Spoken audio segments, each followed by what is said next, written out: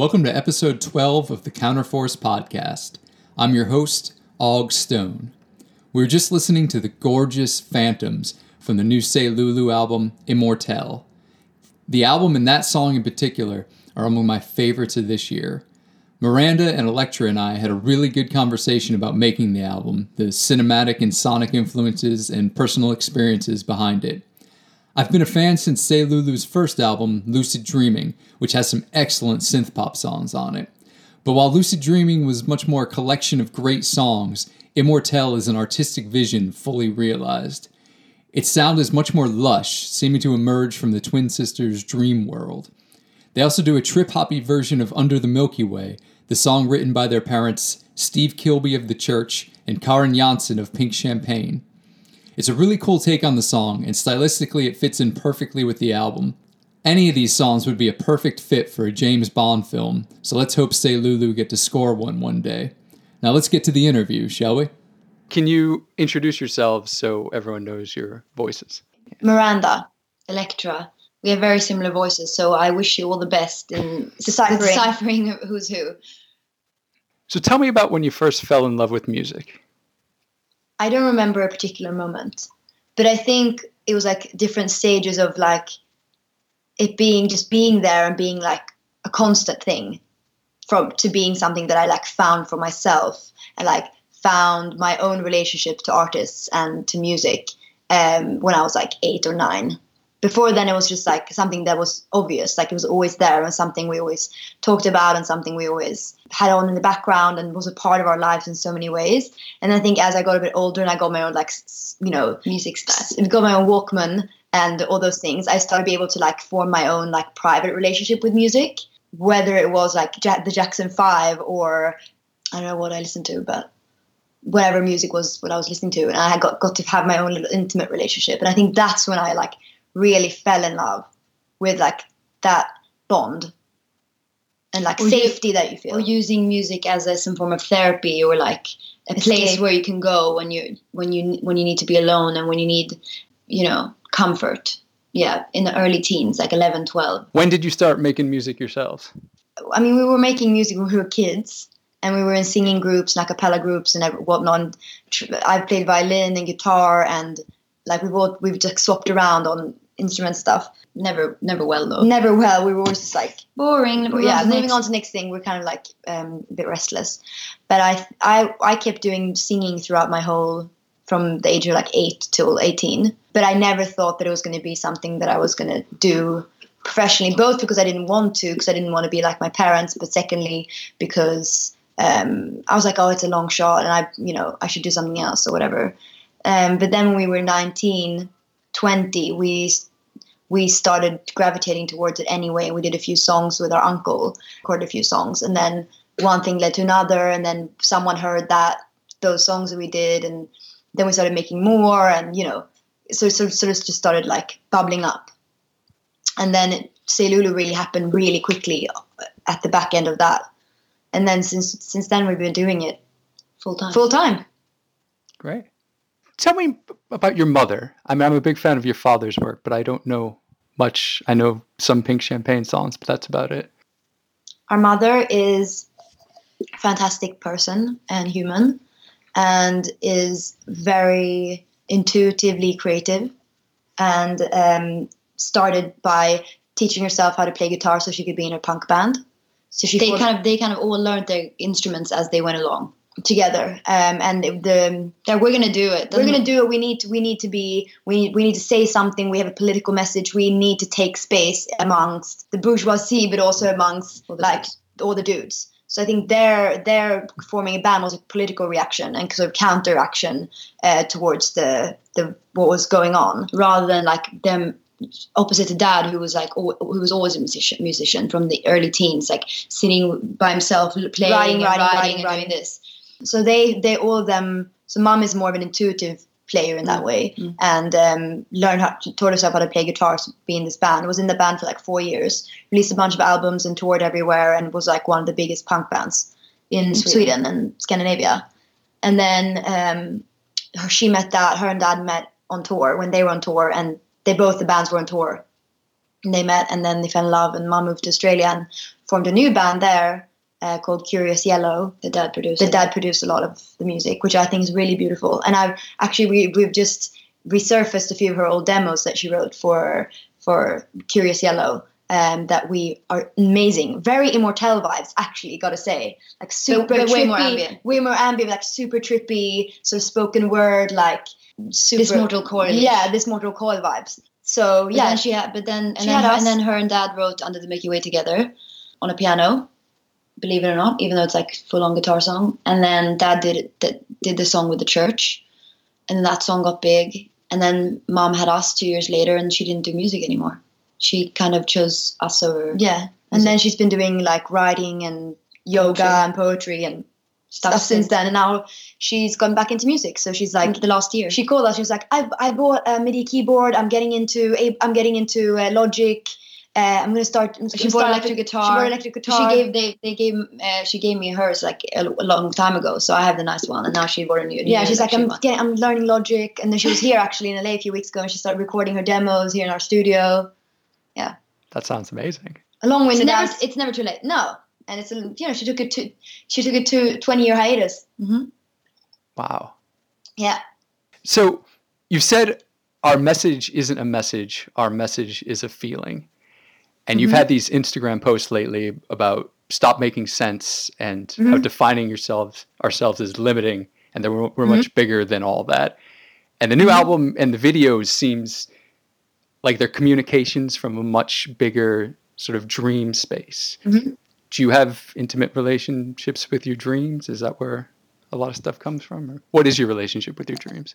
Our relationships with our dreams. First of all, I just want to say that I like your sort of summary of the videos and the music and the Instagram posts, because I think that's kind of the point. I think we want to create something big, and you can step into the room and you can take part in anything that's going on in the room, whether it's the music or the artwork. And I think the definition, letting go of the definitions and the oversimplifications and over explanations, because I think you create such a much stronger bond with art and music and all these things when you allow it to have your own, resonate with you on your level with whatever you want it to mean to you. And so our dreams are pretty similar.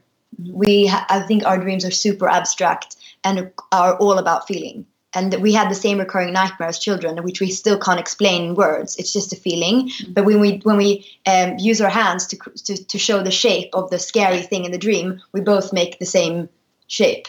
It's like an energy field and like a force field and colors. And I think that's kind of scenes that's kind of how we worked with the visuals and the production.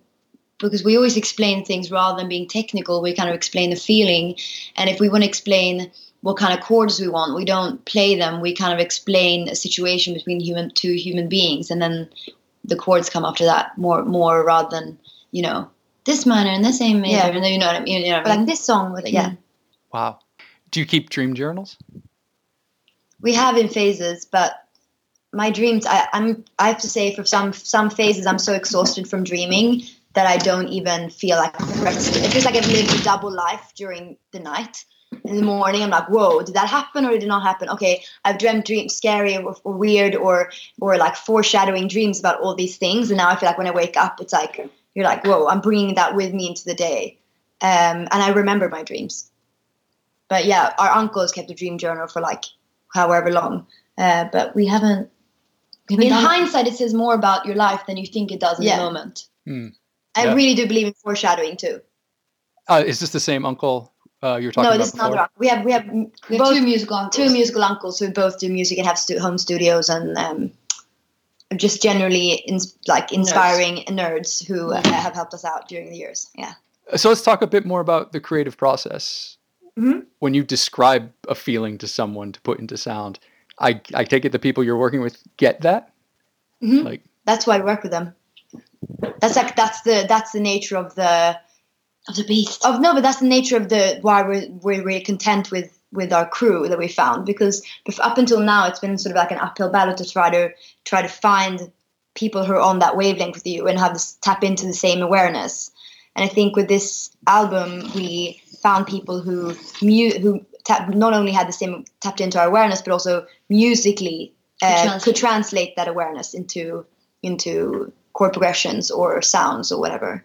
That has same reference and has same sort of also have same sort of reference point, and who is inspired and like jolted by the same types of movements in music.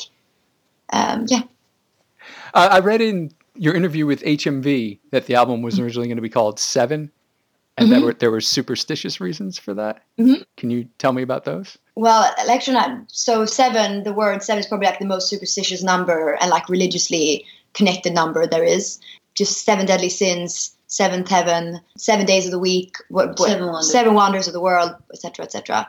And then we were born on the 7th. And then we were like looking into like, because originally we were like, oh, let's just as a starting point have like 7 deadly sins inform the 7 songs of the album, or at least visually inform them or something like that. And then obviously we realized that was way too limiting and like not a good idea and just too hard. But as we were researching, oh my God, as we're talking about this, look at this. Oh, wow. It says 7. Their keyboard says 7. Yeah. We found the opera or the sung ballet called The 7 Deadly Sins of the Bourgeoisie by Bertolt Brecht.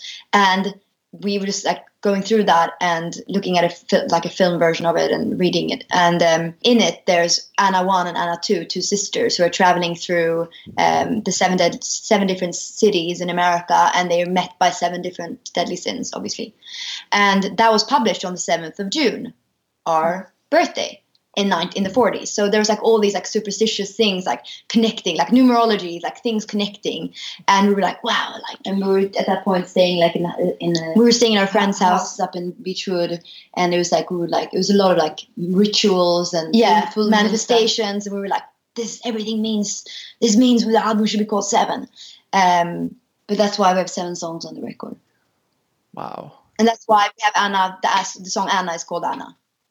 Yeah, so tell me how you found the name Immortelle then. When we'd written Anna and we'd written Golden Child, we were writing another song that and didn't end up finishing.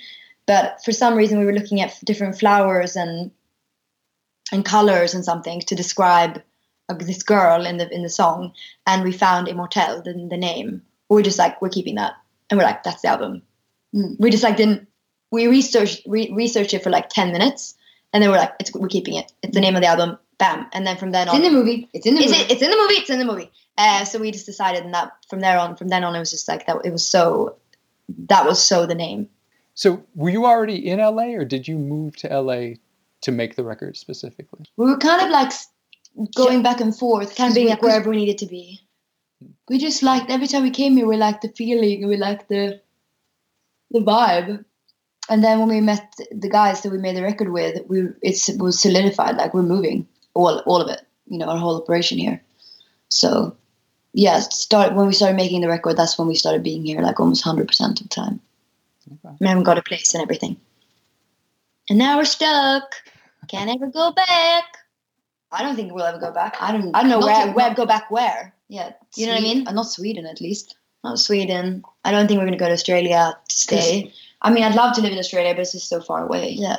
Australia is like the dream. That's the thing. Australia is like the most dreamy place to live and to be and to exist. Yeah. It's just, you don't feel connected to the rest of the world. It's like on another angle of everything. Things are very cinematic in the world of Say Lulu. Mm-hmm. And I mean, obviously in LA you have Hollywood, but the videos you're putting out much more international feel. I see Bergman in them, and I don't think it's just the Swedish connection that's in my head. I mean, is that true for you? Yeah, always. Okay. There's always a bit of Bergman when you do anything, I think. Yeah. When we do anything. I think especially because us being two women, it's like the visual placements of like faces together are so Bergman, like how he structurally and like visually put people in relationship to each other. Mm-hmm. So I think even for photos, when we take photos, we always are looking at like the persona or even Cries and Whispers, like how they're placed together, holding each other or against or like this. Mm-hmm. And it's like, and even though he was very, misogynist, I think all directors from that time were. Yeah, but he was like very much so, and a bit of a dictator in many ways. But his depiction of women in film is so good. It's so true. Yeah.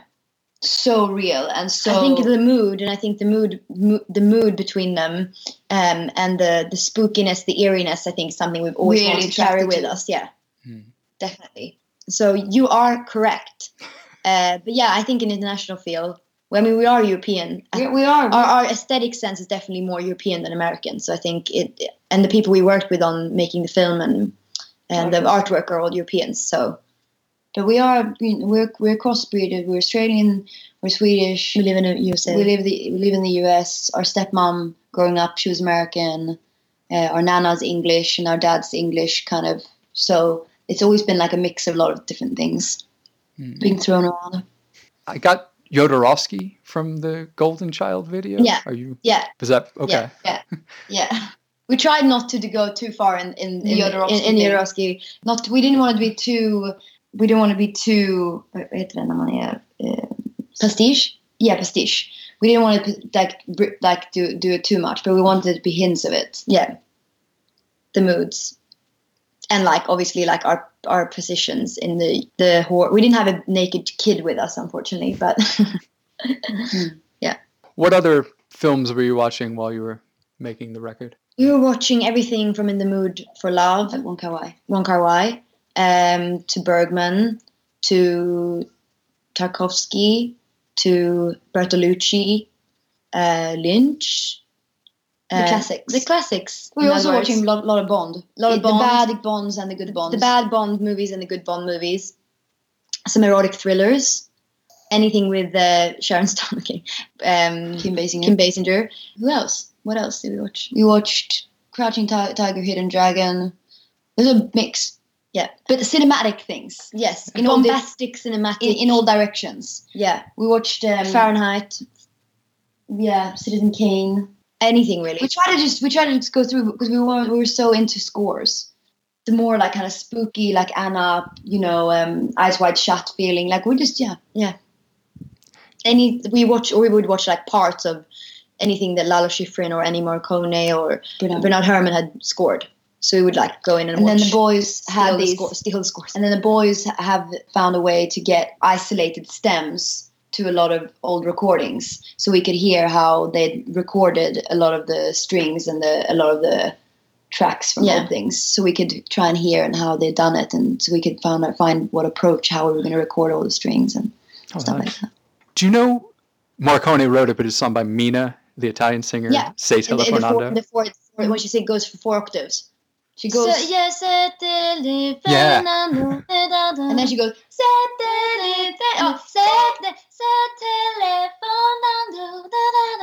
she jumps like four or 5 octaves. Like she's like in the same song. Insanest range I've ever heard. That's one of my favorite songs of all time, and I haven't listened to that in ages. It's so funny you would mention that. So funny. This girl is this singer from Australia called Izzy. She's in a band called The Preachers. I don't know if you've heard of them. No. When she heard Immortelle the first time, she sent us that song and said she felt it reminded her for some reason of that song. Wow. Funny. She's Italian. Yeah. I'm always amazed that he just wrote it for a television show, and yet it's one of the most perfect songs I've ever heard. I know. Such a good song. You mentioned the good Bonds and the bad Bonds. Mm-hmm. Can you say some more about that? Well, look, Pierce Brosnan, that was all the bad Bonds. The only, I think the Sean Connery and the Sean Connery Bonds and the new Bonds and Daniel Craig Bonds are the best Bonds. What's your favorite Bond film? So hard to say. I like Goldfinger. Mm. You only live twice. And then I think honestly that Quantum of Casino. Solace. You like Casino Royale? Casino Royale is for me Casino Royale is Bond good. movie. I love the genesis of Bond. Like that's where Bond becomes Bond. Yeah, with what's her name? Vesper Lynd. Vesper Lynd, which means evening, right? Mm-hmm. Vesper means evening or something like that. Yeah, but I didn't like Quantum of Solace. No, I don't know. It was very like. Well, I don't think Spectre was, especially the score was bad. But so, what's your favorite Bond theme? I have to say, You Only Live Twice is probably the best one. Yeah, it's probably the best one. Okay, if I can say something about the Pierce Brosnan age, is that The songs were so freaking random. Yeah, the songs were so random Like and pop. Audio Slave, and then Garbage did one. Sheryl Crow did one. And I kind of like Madonna's. I guess I'll die another day. It's not my time to go. I like that one. But I prefer her soundtrack to Austin Powers. Madonna's. Beautiful stranger. I think and then did you hear Radiohead's basically Radiohead were commissioned to make the score for Spectre. Oh, really? But then it was rejected and they got Sam Smith to do it instead. Writings on the wall. I know, you're like, anyway, so go in, you can just search it, A Spectre by Radiohead. It's so good. The string arrangements are insane. And then they thought it was too weird, so they chose Sam Smith instead. I love that you released a manifesto film. How did that come about? When we were we finished writing the record, we were like looking at a bunch of different movements, whether it was the Dogma group, like Lars von Trier's film group in the 80s, 90s, or in Denmark, or the Dadaist movement, and all these different movements, like surrealist movement, the feminist manifesto, the scum manifesto of Valerie basically Solanas. Like this power of like formulating in a poetic way your belief. And you're shining, kind of your leading star, your shining star, yeah. And allowing that to, if you're going to explain anything, for that to explain it. But I think we didn't want it to be like, oh, this is exactly what we want to do. These are our goals, or these are our points. We just wanted it to be like more of a side poetry to go along with what Immortelle means to us. And we put that in. We wanted that to be part of the film, and to be sort of the sort of backbone of the film and the artwork and how it all ties together. You mentioned you've been making songs with the video in mind. Mm-hmm. How does that affect the writing process? It affects it in the sense that I think when we've come up with a song and we've put some tentative lyrics and melodies and everything in place, and then we start thinking about the visuals and the story of the visual, and then we will go back and reapproach the lyrics to fit the energy more, to fit the storyline, the plot. And now, obviously, the plot of the Immortelle Manifesto is extremely loose and like vague, and it's the Golden Child one as well. But we wanted just visually for the words that we're using to connect to what you're seeing. So I think with Golden Child, we wanted to feel more desert-y, and we restructured those lyrics to fit with the visual concept. And we did so with Anna as well, and a few other things. So that's kind of how we had that in mind. But I think we also had it in mind in the sense of what we were watching as we were writing the music and writing everything. We had sort of mood boards of what we wanted to do visually. So that was also a way for it to go into the making. Yeah. I saw that Anna Domino was listed as an inspiration. Yeah. I love her stuff. My dreams. Yeah, we love making playlists. So what other non-soundtrack stuff were you listening to while you were making them? We were listening to obvious. We weren't listening to it so much by the end, but I think some like more from a production standpoint of like, especially drums, we were listening to Portishead and Massive Attack. And then moving on, to get more of like a warm electronic vibe, we listened a lot to Air and to Charlotte Gainsbourg, the Beck-produced Charlotte Gainsbourg stuff. Oh, and also the new Charlotte Gainsbourg stuff, just for like production synthy elements. From a vocal standpoint, we went through so much different stuff just to find the tones that we wanted. So I think all over the record, we've gone with completely different vocal tones and production choices. So that's more of a mix of all those things. There's some Portishead elements of like super filtered. There's more super hi-fi clear stuff. There's more like us layering those two things together. It's so different from lucid dreaming. At what point did you figure out the direction you wanted to go in? After lucid dreaming, we started making more like sort of harder, like electronic stuff. It's a bit hard to explain even what that means, but like we wanted to go into more of like a Gorillaz direction after lucid dreaming, and we made like almost a full album worth of that stuff with some other people. But I think after that we were like, it just felt like it didn't feel very gratifying, and it didn't feel genuine. It just felt like we were like, oh, this sounds cool, let's do this, and we wrote a bunch of songs that were good, but like I didn't feel like an emotional connection to it. And so what happened was we we started thinking of things that I've always wanted to do, and things, especially the string part of myself, the score part of myself. And we on accident met Trent, who then ended up producing our record. We met and we had a night together. And we were just talking about music and all the things we always wanted to do, and those two things totally coincided. And he was like, "Wait, I have this one piano part that I've written. Can I please play it to you?" And I was like, "Yeah, sure." And he played us the Anna piano. Dum dum dum. Dum dum dum dum, and like a string idea as well. And we were like, okay, we're gonna dum dum da da dum dum. Yeah, all those things. We were like, okay, that felt so Bond, and it also felt so sensual. It felt like I could just feel it resonate like in my chest. And we were like, okay. And after that, we're like, fuck it, we're making a whole record that sounds like this. And then that's it. Yeah, chance. Was Anna the first song? Yeah. Okay. We wrote it that day. As soon as we heard him play those, we wrote the song that night and that day. Yeah. And were you already thinking of the 7 Deadly Sins thing, or did that? Yeah, we had already come up with the 7 Deadly Sins, because that was kind of at the back end of the other electronic stuff we've been doing. Mm-hmm. So the 7D idea carried over, and we had an idea about Anna, but we also had an idea about the 7 Deadly Sins. So I think that's all carried over, and then we like end up tying up the knot here in LA when we came up with like it all kind of came together in some weird way at the end. Golden Child, the line, "They'll shame you when you flirt, but they'll hate it when you frown," is such a good encapsulation of so much that's wrong with how men think women should be. That idea is pervasive throughout the record. We wrote that song for our little sisters, because it really is like, and for ourselves and for anyone who listens to it, I guess. But I think for us, it's like, that really is the double standard of everything. You're always in the wrong somehow. If you flirt, you're this. If you don't flirt, and if you're frowning, then you're boring. And I think that's. And if you have sex, then you're a slut, and if you don't, you're frigid. So whatever you choose, it's kind of like. Or if you're beautiful, you're stupid, and if you're ugly, you're smart.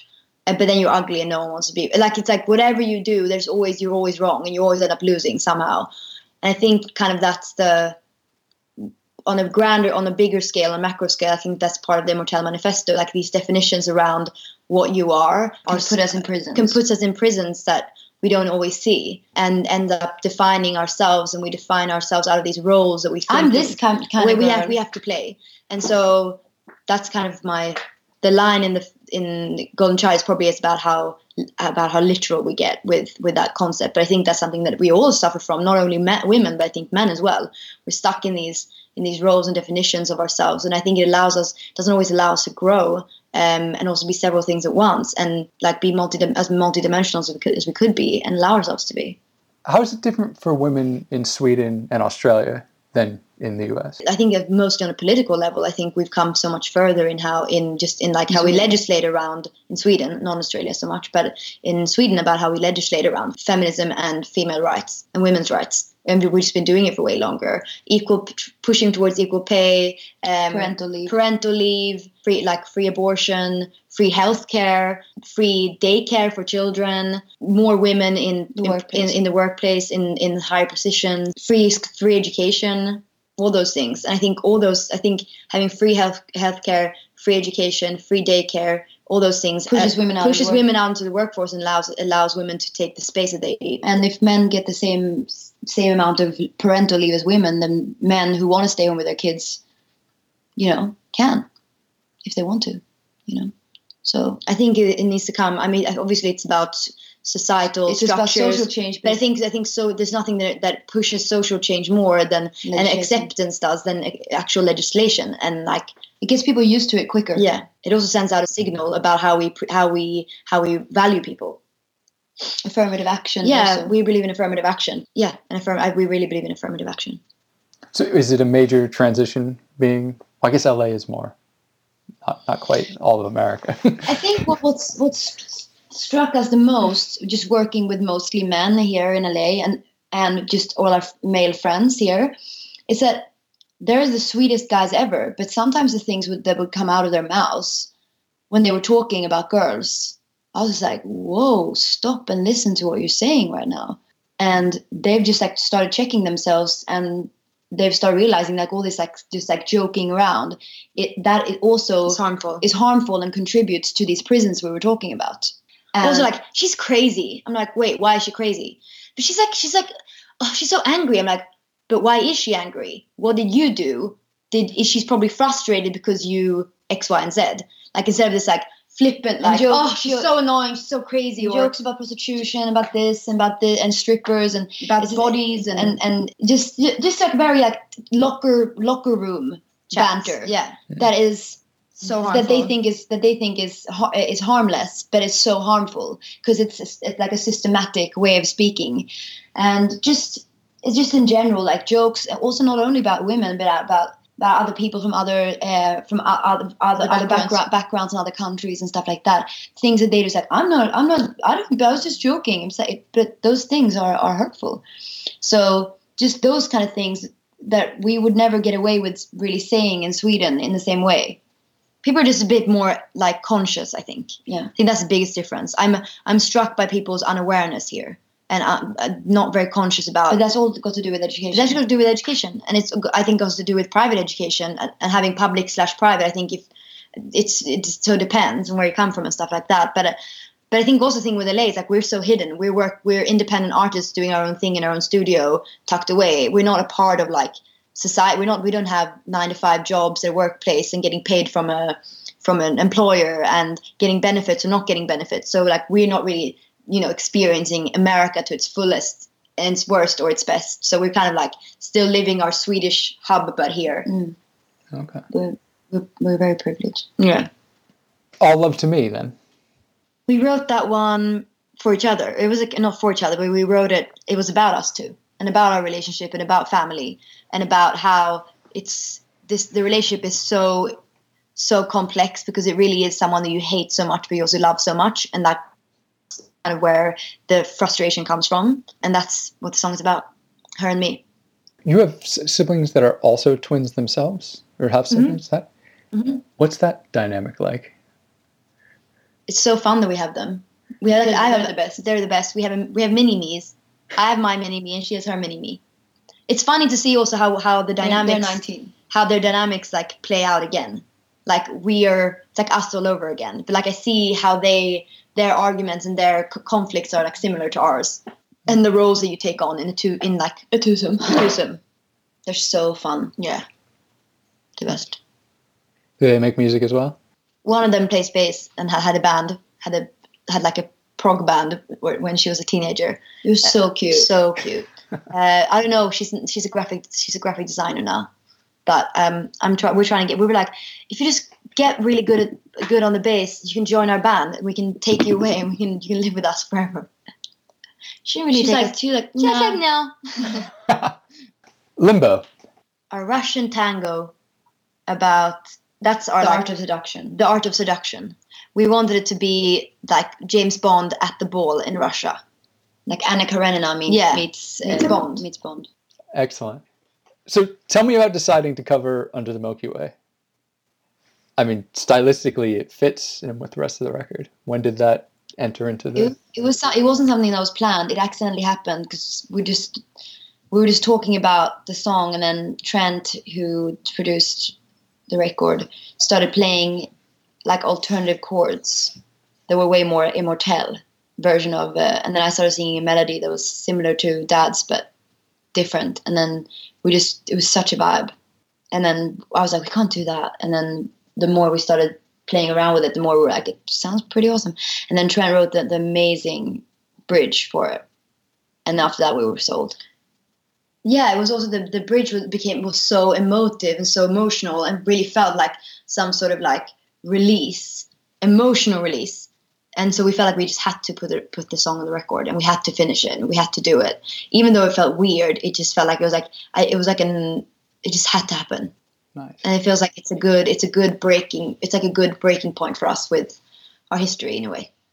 My favorite musical moment of 2017 actually was seeing you guys join your dad for the Unguarded Moment at the Fonda.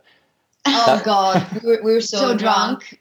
And that was so unplanned. We were just standing behind the stage congratulating them on the show, and they're like, I think Ian, who is doing the guitar, doing Marty's part, guitar. He's like, come on stage, let's do it. We were like, we don't even know this song. He's like, it's rock and roll. We were like, we don't really know the lyrics. He's like, so come on, finding inspiration. And then and I was like, what are the other lyrics? What are the other lyrics? I keep singing the same thing over and over again. But then Peter didn't know, and Peter looked at us like pissed. He was like, why are you here? Why are they? And then all the fans were like, wait, why? Can we want to hear the song in its full in the right way? Yeah. No, I loved it. It was fun. It's funny. It lent itself to female vocals like really well. It's like that is not because it's so low. He's like, so hard finding inspiration. So it's like, I knew you'd find me dying. So it's kind of nice with some eerie stuff on top. So my favorite song on the record is Phantoms. You're Not Alone. That seems to be the general consensus. The melody is just gorgeous, and I'm a sucker for the major key anyway. So yeah, it's our Baroque pop, Beatle pop. Yeah, our Baroque Beatle pop. We wanted the drums to be the Ringo kind of like, and even the bridge going into the key change is like a day in the life reference with all the strings like going completely ham. But yeah, the harpsichord moment felt very warranted for some reason. And the melodies were very easy to write. So beautiful. And it's the same chords throughout the whole song. Yeah. So it's kind of like easy to write. I still feel you. And that's mimicking my body close. It's really nice. It felt like an easy one to write. Mm-hmm. Yeah, Trent played that melody on the piano. And we sang along with it. And we sang along with it, and immediately it felt like the song was about mourning and about losing someone and about like this hopeful yet completely devastating moment. And so like just when that when you start hoping that you'll see them again somehow. And just when like a few months before that not even a few months, it was like a few weeks before that our grandfather passed away. And our grandmother, they'd been married 40 years, was like, alone for the first time, shocked. But she was still talking about him like he was there. Yeah, she was like, she was still talking about him, and his things were still in the apartment, and we wrote a song from her vantage point, like a more like dramatized version of her point of view, like he's still there, and all of his things are still there, his records are still there, and she's just like somehow letting go and hoping that he's going to come back. And he loved Miles Davis and listening to jazz, so that's why we had a little like a lyric in there, blue notes playing on repeat, because at his kind of blue, yeah. And that people were knocking on the door trying to talk to her and asking for him for mail, and she was getting letters to him and he wasn't there, and she was so overwhelmed. And I guess it's like also, I think, because I actually read a really nice thing about this. Nick Cave wrote, a fan wrote to him and asked about how he's dealing with the death of his son. They were also twins. As there was also twins, and he wrote a really beautiful sort of letter about death and about life after death. And I think, and about phantoms and about ghosts or spirits or whatever. And I think our song is kind of like the similar take on and how he's saying it's like when someone passes away, you just hope that they're still there. Like your mind starts working on all these other levels of feeling them there and feeling their existence, and your awareness just completely changes and opens up, and you do start believing in things you didn't believe in before, because you have to. Like, people can't just disappear. Like, they have to be somewhere. So I think that's kind of what the song in a more pop suit is about. And that idea leads really nicely to the last song, Immortelle. Yeah. Immortelle was actually the last song that we wrote. We weren't going to have a title track. Actually, Immortelle was originally called Master of Nothing. But it's about... how would you describe what it's about? Don't you know? But it's more your song. No, Immortelle is kind of like encapsulating a little bit what the manifesto is about.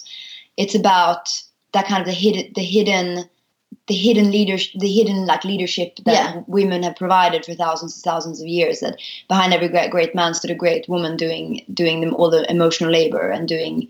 I guess we would do the verses are a micro level of a relationship of a man and a woman, or like me and a lover, me feeling that the only time where he puts his guard down, or the only time where he's actually being truthful and completely serene and honest, is when he's sleeping, or just when he wakes up, or just before he goes to bed.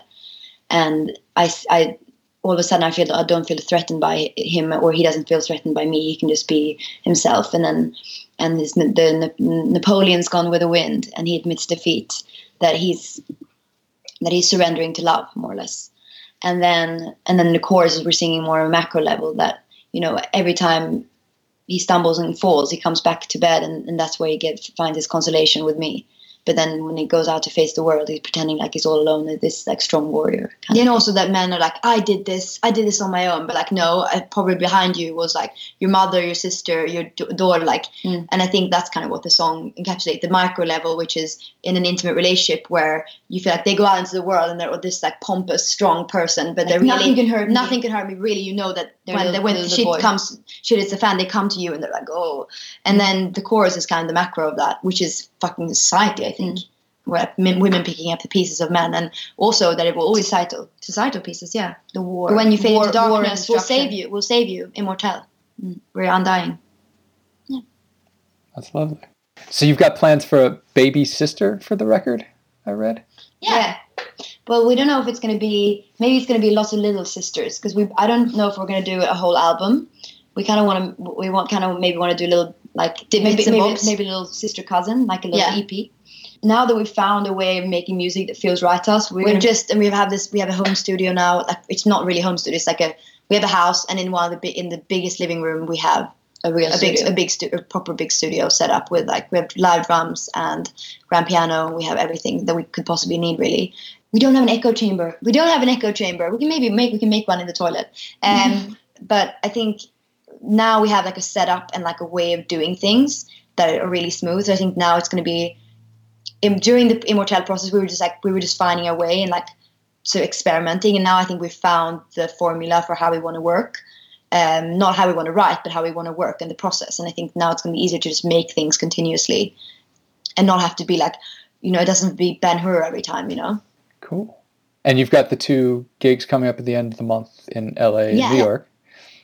We are rehearsing. We're rehearsing and trying to get our live shtick back on. Just been hard. We haven't done that for like 3 years. So getting a new band together. We are getting all the musicians who played on the record already. So it's not going to be like this massive, hard process. But I think we need to get back in shape. Will there be more gigs after those? I mean, we're going to start with those 2 and see how we feel about them, and how we feel like. Because I think what we've taken with us from this record is like, we want to be really conscious about why we do things and the quality of the things we do, rather than the amount, and like doing them for the sake because we should. And I feel like that's happens so easily. You should do this, you should do that. Oh, that's how people do it. But why? And then you're on this weird tour and you're like playing under pretty shitty circumstances, and you're not feeling inspired, and they're doing a especially great job, and you don't have the tools to do what you really want to be doing. You can't make new music. You can't make new music and all those things. I think for us, it's like when the shows make sense and you have the time to prepare and make them as good as possible, then we want to do them. But the prospect of just like slapping around is not throwing things out. Yeah, I don't want to do. Which maybe sounds a bit like spoiled. But I feel like we've paid our live dues. We played the past 7 years. So we played hundreds and hundreds of gigs. I think we're trying to be a bit more selective with our energy. I mean, imagine how many gigs Dad has played. Yeah, and he keeps on playing them too. They're a rock band too, so it's different. I mean, it's crazy though. He's 65, and he's still doing it at this level. It's like I'm impressed with stamina. He had kids late though, so I guess we're all keeping him young. So my last question is always, say you had stolen a space shuttle and you were flying it directly into the sun. What would you want to be listening to?